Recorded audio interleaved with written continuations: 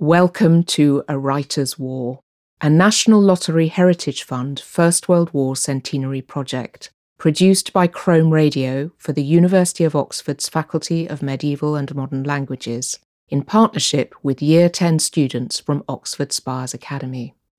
The university organised a series of workshops for the students, looking at responses of British, French and German writers to the First World War.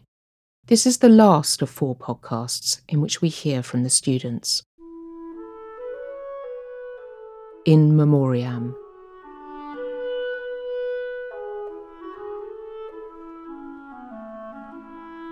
I'm Barney. We're in Oxford Spires Academy.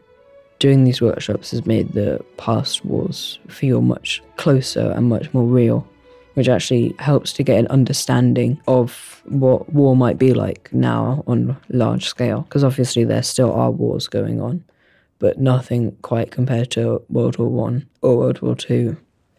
We looked at some poems about the First World War from the English point of view. We talked about how some English poets promoted it as propaganda and told people that they should go off to war. However, some saw how bad war was, and they expressed that in their poems. A poem talked about caterpillars and disgusting, horrible creatures dying all over the place. It makes you think about how terrible war can be and what can happen to people. We looked at some French poems about war. They were a lot more patriotic than the English poems. It was much more personal because the wars were being fought on their territory. The English, it was over the seas, it was away from them. We went down to Magdalen College and we looked at some old documents and letters from that sort of era. A couple of letters were passed around. One of them was written in the trenches. You could tell it was very messy because it had been written with a pencil on a piece of paper, probably over someone's knee. There was another letter passed around that was from someone else in that same time. You could see the contrast between them, how neat and fine one of them was, written in ink, and the contrast to the messy, scrawled about writing in a pencil on the other letter. We wrote poems about if a war happened now, what it might be like. We had to think about the bad things of war and the good things about peace that we would miss.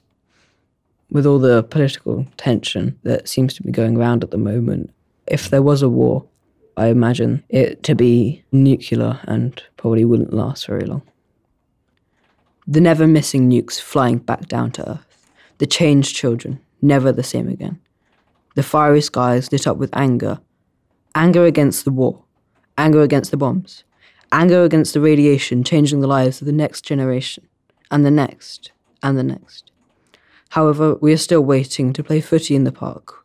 Waiting to hang out in town with my friends. Waiting for the day to come when it's all over and we get to return to how we began. But inside we know we can never be the same.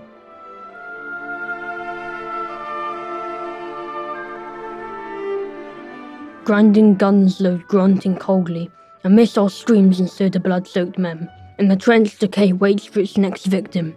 Boom. The soldiers will never know the end of this fight. They've been claimed by the Reaper too early for that. The field is painted red and littered with morbidness. The brutal murderer named war has cancelled our lives. Playing in the park, reading, meeting friends has been temporarily postponed for some. But for the unlucky, a harder blow hits them, knocking them out of their seats into the radiated air. I'm Jake, and I wrote that poem because war's not a thing that does much good for anyone, because it's mostly just fighting. I don't find it solved much, it does the opposite really. We were learning about war poems and the First World War, poems in different languages and different aspects of war. We saw loads of different perspectives. We saw very negative ones, and we saw that one sort of in between. Some really glorified it as well. We went to Magdalen College to see the archives. It was interesting to see what people's lives were like then and how people kept diaries over time.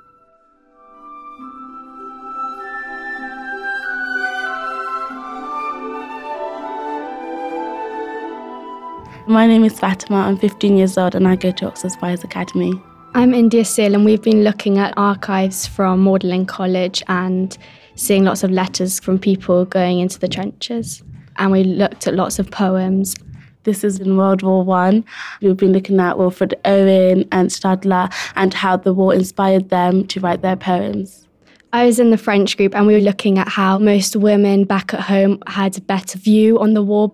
Many people tried to make it better for themselves, telling themselves it was better than it actually was, whereas the women could see how bad war was and how much it affected families. We had the German poems from Stadler, and then we looked at a passage from Remarque. It was about a teacher and how he was very strict. And there was another person who was excited for the war and he had no idea about all the consequences. When we were at Magdalen College, we saw the memorial plaque, and Stadler's was later than other people from the college. This was because he was German and they thought he was an enemy, but then later on they put him there because he was important as well.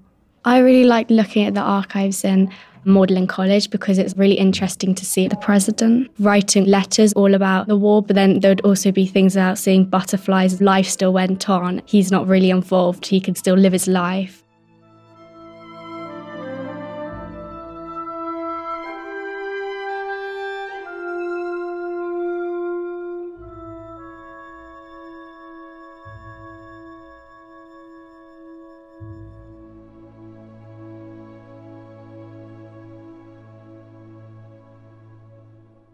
You have been listening to A Writer's War. I do hope you'll join us for the next podcast in the series.